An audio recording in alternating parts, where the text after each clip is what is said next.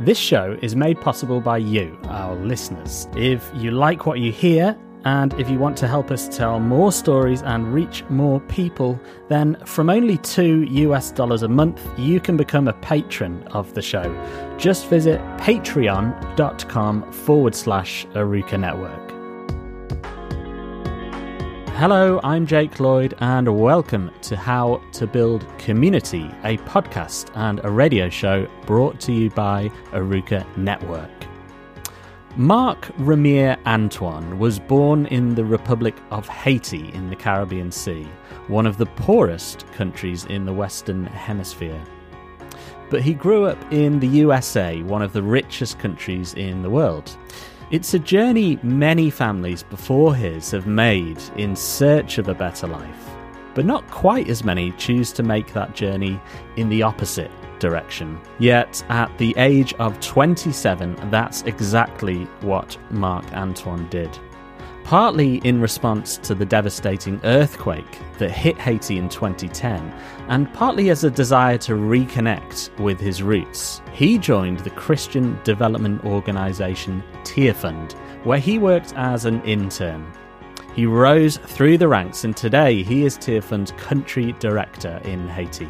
And in this episode, Marc Antoine shares some of this story with me and reflects on the efforts of different NGOs to help bring people in Haiti out of poverty. And in particular, he tells me about two things that he believes are crucial to helping poorer communities to prosper. The first of these is business. It responds to problems, it creates opportunities for innovation, and it puts money in the pockets of people. And that is the most sustainable way to get people out of poverty. And the second is this. The organization who's been here before NGOs and will be here after NGOs, and whose mandate it is to serve, is the church. So we're calling this episode Haiti, Enterprise and the Church. And I should say, before I pressed record on my interview with Marc Antoine, we had a brief conversation about one of my favourite subjects, other than building community, which is American basketball and my love of underdogs. So you might notice that being referenced during the course of this episode. But let's get into the interview now, and I began by asking Marc Antoine, what makes him proud to be from Haiti? Yeah, I think that's a really both a simple and a challenging question. I think, whenever you're born somewhere and, you kind of have that, your family background, your heritage, your ethnicity, and you're growing up in the culture, you begin to appreciate it. And I think, growing up outside of Haiti, you even have more of a yearning to connect with it because you're away from it.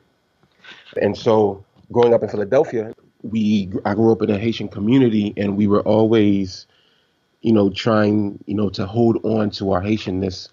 And I think most of it is attributed, to our parents. They really put into us a sense of, we come from somewhere, we're from Haiti. We have our culture, we have our background, we have our history. And it's, a very proud history. Haiti's the first Black republic. The first country, the only country to ever have a successful slave revolt where we, defeated the French and declared freedom in 1804.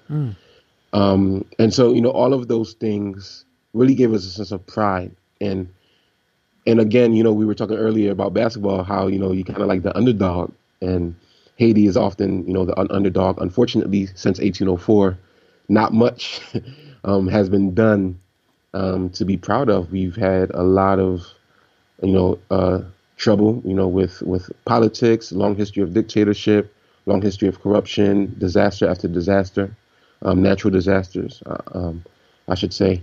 And so growing up, there wasn't much, to make one proud.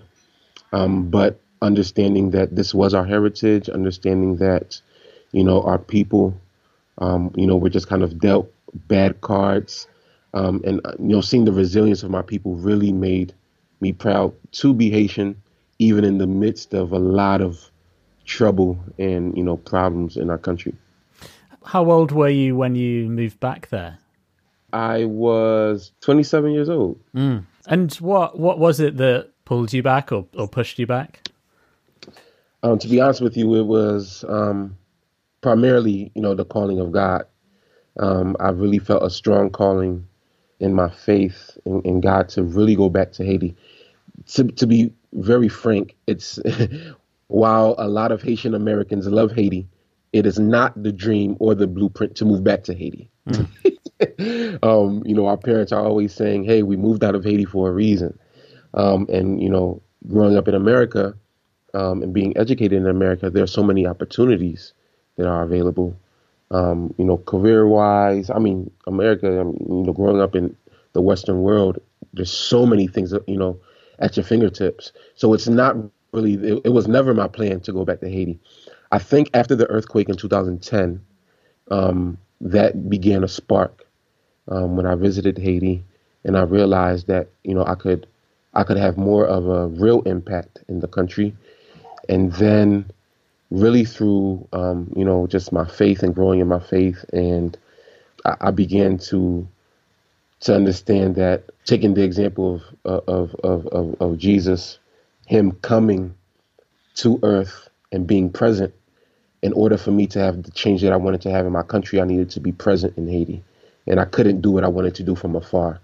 So all of those things really, pushed me and propelled me to say, hey, even though I'm giving up a lot by leaving the States, I really believe that there is hope for Haiti, and I want to participate in that transformation.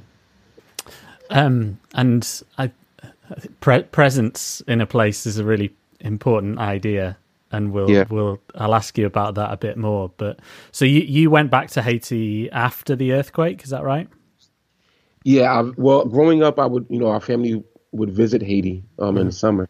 After the earthquake, I went to Haiti to do some mission work, but I didn't stay. And then I went again in 2011, went again in 2012, and I started going year after year. But I moved back full time in 2015. And I would imagine in a country like Haiti, particularly after the earthquake, there would have been a lot of NGO activity and perhaps some kind of investment in the place. I think you joined as an intern with Tearfund, is that right? That is correct. I joined as a Tearfund intern in 2015. Actually, it was the last part of my grad school program, and I was able to land an internship there for 4 months, and that's how I originally went to Haiti. I bought a one-way ticket. And spent 4 months there. And at the end of the internship, the director at the time asked me if I would stay on full time. And I said yes. And that's how I stayed. Just tell me about what you saw in terms of NGO activity there, maybe within Tearfund, but maybe outside, because I've heard you talk about in other podcasts and interviews, I've heard you talk about how sometimes the traditional NGOs might come in with good intentions, but they can often have the opposite effect. And you favour a more sort of a focus on local enterprise. And then also you got involved with Tearfund, which is a church-based organisation and works through local churches as opposed to more secular organisations. I wonder if you could just tell me a bit about why it is you favour or you chose to invest your time with this more kind of entrepreneurial focus and this more local church-based focus as well. I guess there's two components there. Pick either one. Yeah. Both of those are really, really important. I think to your first point, the traditional work of NGOs, when we go to these countries, all throughout the world, whether it's in Asia, Africa, or the Americas, we look at the work NGOs have been doing for generations. And specifically, I look in Haiti, and the question when I went back to Haiti is, where is the impact? With all the money that's been invested, where are the lives that have been changed? And the answer I usually get is, I can show you a few people. But I'm saying, hey, NGOs have been pumping in millions and billions of dollars into Haiti, you would think that you would see a more systemic solution to problems. You would think that you would see, more communities and, families who have really had their lives changed. But unfortunately, you haven't. And the reason is a lot of the time is, the way that we do aid, the way that we, respond to the needs of people is really through models that perpetuate poverty rather than eliminate poverty. The lingo in, the NGO world, a lot of times is poverty alleviation. But the lingo that I like to use is poverty elimination. We don't want to make poverty palatable. We don't want to we don't want to help people cope with it. We want to get people out of poverty. We want to have people released from poverty, living to their God-given potential. And so what I realize is that, the best way to do that is to stop giving handouts and to really empower people to be the responses and to be the change that they can be in their own communities. And the biggest way to do that is to help people start businesses. Businesses are the best way to get people out of poverty because it employs people. It creates opportunities, for innovation. It responds to problems, and it puts money in the pockets of people. And that is the most sustainable way to get people out of poverty. Of course, there are other things, systemic things that need to happen to complement what businesses do. But I think with a focus on employment, with a focus on entrepreneurship, we can really begin to see holistic change in the lives of people. So that's what we've really been trying to focus on. It's what we call enterprise-led development. Development in communities through a lens of enterprise, and identifying people in communities who can start small businesses, but also identifying people in communities who can have, medium-sized businesses and maybe helping them scale up where they can employ people. And by doing that, create systems of employment, of innovation, where people can get out of poverty. And so that was really, what I saw going back to Haiti. I saw a lot of handouts from a lot of different organizations. I saw a lot of interventions that helped out in the short term, but didn't do much help in the medium to long term. And when you only help out in the short term, you create dependency. And there is a culture of dependency in Haiti, and it's a culture that does not empower. It's a culture that perpetuates systems of poverty and injustice. And I think through enterprise-led development, we can change that. And coming into your second question, why the church? Why work through the local church?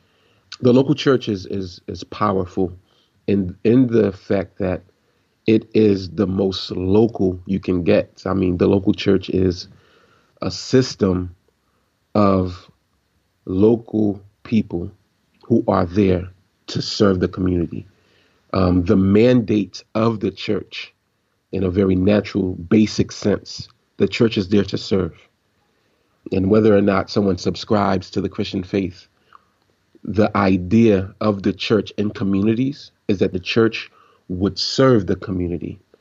And so really the first organization who can support and whose mandate it is to serve, and the organization who will outlast all NGOs, who's been here before NGOs and will be here after NGOs, is the church. And so we said, hey, if we can partner with the local church who has been here way before us, who understands the community much better than we do, whose mandate it is already to serve the community. It's not something that we need to force them to do. It's not something that we need to teach them to do. It's not something that they need to get paid to do, particularly. It's something that it's already part of their remit. What better way to reach communities through the local church? And if we can support them, empower them, give them the skills and the resources they need, we really believe that we can have sustainable systems in communities that will outlast Tear Fund and every other NGO. And so that's really the idea. It's building up local capacity. its localization of aid, and it's reaching people in the most, these churches are in areas where NGOs can't go. And so we have access to communities where it's not safe for us, where, we may not be welcomed. And so it's really giving us, insight and access to every community, even in the most vulnerable places, and particularly in the most vulnerable places. I'd like to drill into your work then with Enterprise and with churches, but firstly, just going back to what you're talking about, the traditional way of NGOs working and how it sometimes works in the short term, but not the medium or the long term. Would you have conversations with people who are part of these NGOs, and do you think they're aware of that reality, or is it like, there's a quote from a guy, I think he's an American, called Upton Sinclair, which says something along the lines of, it's very hard to make somebody understand something when their career or their pay packet depends on them not understanding it. Yeah. Do you think that's the case with these this kind of traditional way of NGOs working?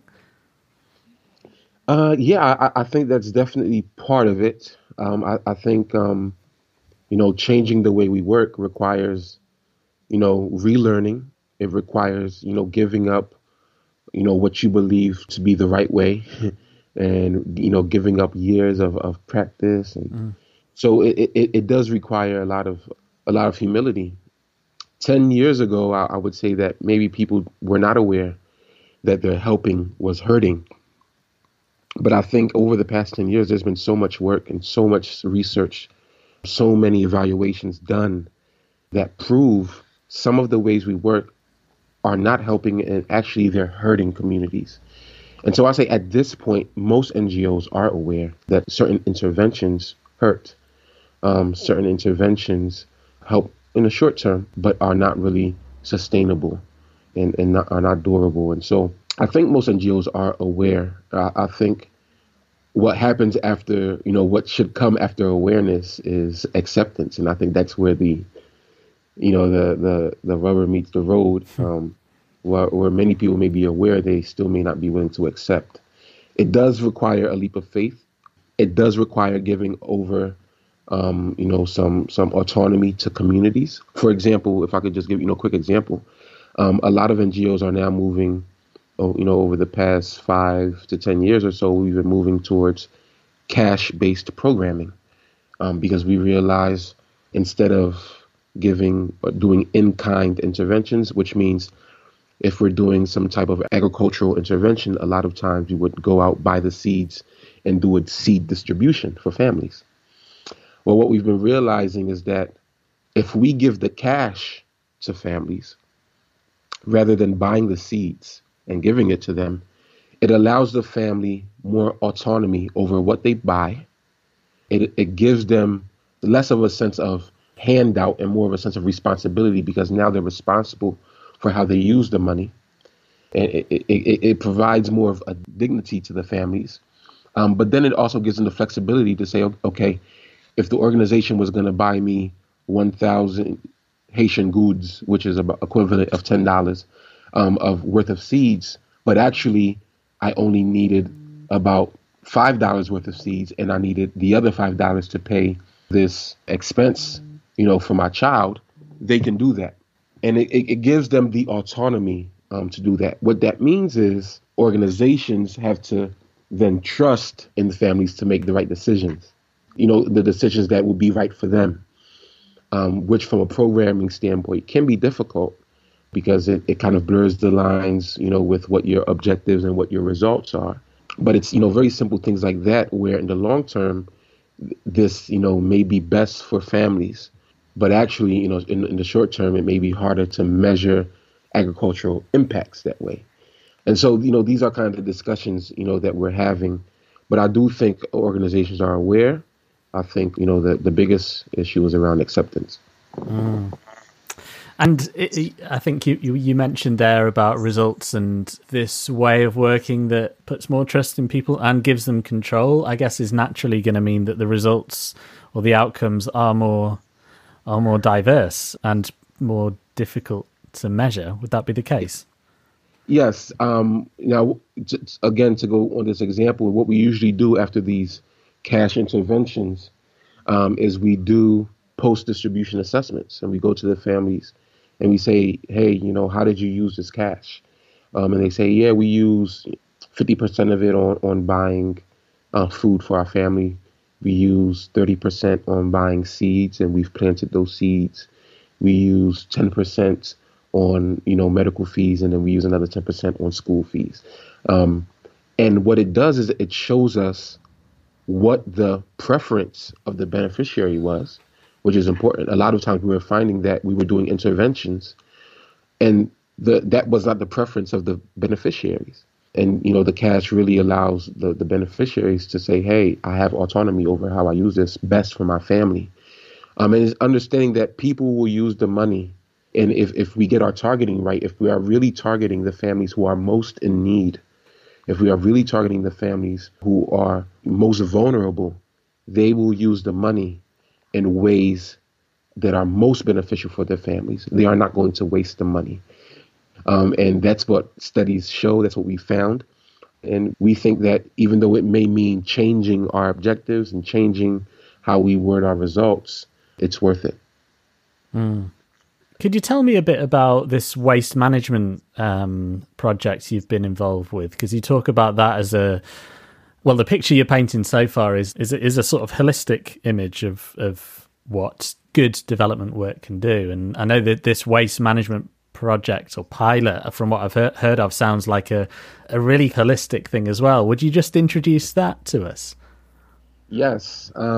So for anyone who's been to Haiti or maybe seen pictures of Haiti, especially if you're watching mainstream media, you see Haiti is often depicted as a very, how can I say this, place with a lot of waste. And unfortunately, in many areas is true. We do not have good waste management systems. The government, according to most studies, can only collect about 20% of the waste that is produced in the metropolitan area of Port-au-Prince. And there are, private companies, but again, most families can't pay a private company to pick up their waste. And so what happens is a lot of families pay local informal waste collectors. Now, these waste collectors go and pick up the waste from the families that's produced in the home. But because there are not many ways and not many places to discard of the waste, that waste is either thrown into rivers or thrown somewhere else at a point, in the community that has been informally chosen as the dump site for waste. And this waste is either burned or the waste is, as we said, thrown into the river, and then the river leads into the oceans and seas. And so obviously, this has a lot of different effects and problems in communities. The open burning has a lot of negative health impacts as it releases a lot of gases that people are inhaling, very detrimental to people. But also our waterways, when you put them into the rivers, it has impacts on marine life, and a lot of that marine life Haitian people are taking to eat. And again, it comes back and has detrimental impacts on people and on animals. And then thirdly, the waste that's not discarded of, that's thrown into the streets, clogs canals. And so when it rains, it causes floods. And when there are heavy rains, especially in hurricane season, it's very detrimental. And we've seen whole houses flooded because the water canals are clogged with waste. A lot of the waste is plastic waste, organic waste, and all the residual things like metals and things like that. So that was in one of the areas where we work, Carrefour. It's an area that doesn't have private companies, and the local authorities there are very inconsistent in their waste collection. And we found two young guys who were taking plastic waste, which has become an increasing issue in Haiti, and they were recycling it and turning it into book bags. Into what? Into what? Sorry. Book bags. Okay, so that's a very American lingo. Backpacks. Okay, yeah. They're turning it into backpacks. So taking the plastic waste from the street and producing beautiful backpacks. And we saw that, and we were like, wow, this is, one, it's, responding to the issue of plastic waste in the street. Two, it's employing people to sew and to produce these backpacks. 3, it's keeping money in Haiti, because what happens is there are some organizations and companies who collect waste, plastic waste, but then they ship it abroad. And that plastic waste is then recycled, which is benefiting another country. Whereas this company, they're keeping the plastic waste in Haiti and recycling it in Haiti and producing secondary products with it, keeping the money in country. Can you just briefly describe what they do? Like, are they sewing, or are they melting it down and reformatting it, or what? Yeah, so they take the plastic. We use a lot of plastic water sachets in Haiti, and they take them. They go through a cleaning process, and then they melt them down. They have several machines that they use to melt them and to put them together. And then they sew them. They have, different materials as well, some foam materials, some cloth materials that they sew together with this plastic. And I can send you some pictures of what they look like. And they create these wonderful book bags, backpacks with it. And so there's an entire process. We have different videos on that process. I can share that with you as well. And you can see how it goes from A to Z, from, the picking up in the street to the washing and cleaning, to the melting down, to the sewing, and then to adding on all the different pieces that make the backpack. They've been doing a wonderful job, and it's been so successful that even before Tier Fund came along, they were selling backpacks to different organizations, different NGOs. They were even selling backpacks to the government. Most of the backpacks in Haiti are, from abroad, which is another issue about industries in Haiti. A lot of what we get is from abroad. And this is one industry that, is homemade. And so when we saw that, we were like, this is definitely something we want to encourage and support, in response to the issue of environment and in response to the issue of economics. And Tier Fund, one of our corporate priorities is environmental and economic sustainability, which looks at how we can respond to the issue of the environment in a way, that is saving money, but also in a way that is making money, where the economics of it and of people are improved. And so really it's creating green jobs. And so we said, hey, we would like to support you in what we're doing. And so we went along, we learned about what they were doing. We decided to give them some capacity building training, training on project management, training on finances, just really helping their business, and, improve on the management side and technical side. We helped them with some training on waste management. And then we said, hey, you guys are already collecting waste. Why not become a waste collection company? You're already collecting waste. And so we helped them scale up. And so over the past year and a half, they've been doing a very small pilot where they train families on recycling. And then they go and they've given each family a trash bin that has a compartment for organic waste, a compartment for plastic waste, and a compartment for miscellaneous. And then every week they go to these families, they collect the waste from them. And the idea is that with the organic waste, they'll transform that into compost. And Haiti, is agricultural country, and so compost is always a big need. And then with the plastic waste, they're using it for their book bags, but they're also using it for paving tiles. And we've alongside Waste Aid UK, we've found a way to turn these plastic bottles and plastic sachets into paving tiles. And for those who visited Haiti, you will also know that a lot of the roads in Haiti are not paved. And this responds to another development issue. And so that's what we've been helping them do over the past year and a half. And now we have an opportunity to scale that up even more. And we're really excited over these next 3 years to be helping them. And hopefully by the end of these 3 years, we'll have helped them to really establish a strong enterprise. They've employed people already and looking at increasing employment, creating a social business that responds to issues in the community in regards to health, in regards to the environment, and also in regards to employment of young people. And so it really is a triple win, a really holistic response to poverty in Haiti. Do the Haitian government know about this project? Do they have any sort of anything to say, any involvement in it? Yeah, we this company has really good relationships with the local mayor's office. They are aware of what's going on. They've supported them and different aspects of the project. So yeah, they are aware and they are supportive. Unfortunately, there are not many resources to go around, but we continue to build relationships with them, and the government has purchased backpacks from them and different products, and we're going to look to build on that relationship. It's really interesting that a faith-based NGO is, I guess, effectively almost being a business consultant and helping get behind these entrepreneurs and supporting what they do. I wonder if this links in to the idea of integral mission. Now, because this is a term I've heard quite a lot in our network here at Eureka Network, but also elsewhere. And I've heard you talk about it. Would you explain what you mean by integral mission?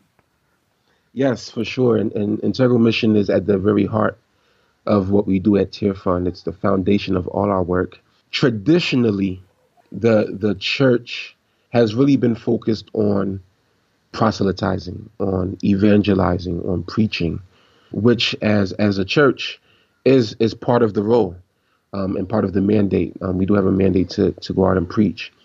However, there's a second part of the mandate that the church often misses. And this part of the mandate requires not just a declaration, but a demonstration of the gospel. It requires action. It requires actually doing something, responding to the needs. And so the mandate of the church is to both proclaim, but to also demonstrate. And it's this demonstration that has been lacking. And so when we say integral mission of the church, what we're saying is that the mission of our church is to respond to the holistic needs of humanity, not just spiritual needs. We recognize that humanity, we're not just spiritual beings, that we don't only live in a spiritual world, but people have needs, real life practical needs, whether it be food, whether it be protection, whether it be resilience from disasters, what have you. People have practical needs, and the church's mandate is to respond to those practical needs. And so the integral mission of the church is to do both, to declare the good news, but also to demonstrate the good news. And that's what we've seen the church lack, and that's what we help churches really understand. And part of what we do at our work is envision churches, really help them to understand that they should be doing both, not just speaking, but really acting out in communities, doing advocacy, influencing communities, responding to the practical needs of people as well. So that is, in a nutshell, what integral mission is. Well, so it's not just saving souls, but it's like that line from the Lord's Prayer, on earth as it is in heaven, exactly. I guess. Yeah. That will be done on earth as it is in heaven. It's exactly what it's manifesting God's kingdom on earth as it is in heaven. And manifesting God's kingdom is not just a spiritual act, but it's really a reconciliation of all things, and the environment is part of it.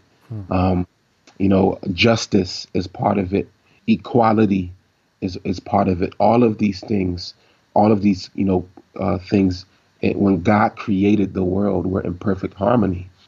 How do we restore those things? How do we bring justice to things that are broken? It's really responding to the brokenness of the world in integral ways. So, yeah. That was the voice of Marc-Antoine Ramire, who is country director of Tear Fund in Haiti. And that's almost it for this episode. Before we go, I will remind you that you can catch up on previous episodes of How to Build Community on our SoundCloud page or in your podcast player. Just search How to Build Community Eureka Network, and Eureka is spelt Arukah.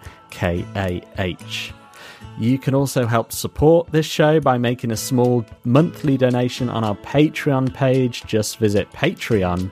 facebook.com/Aruka Network. You can learn more about us on our website. Just visit arukanetwork.org. And finally, if you have some feedback on this show or suggestions for future interviewees, then you can reach me via email, jake@arukanetwork.org. I would love to hear from you. But that's it for this episode. Until next time, bye for now.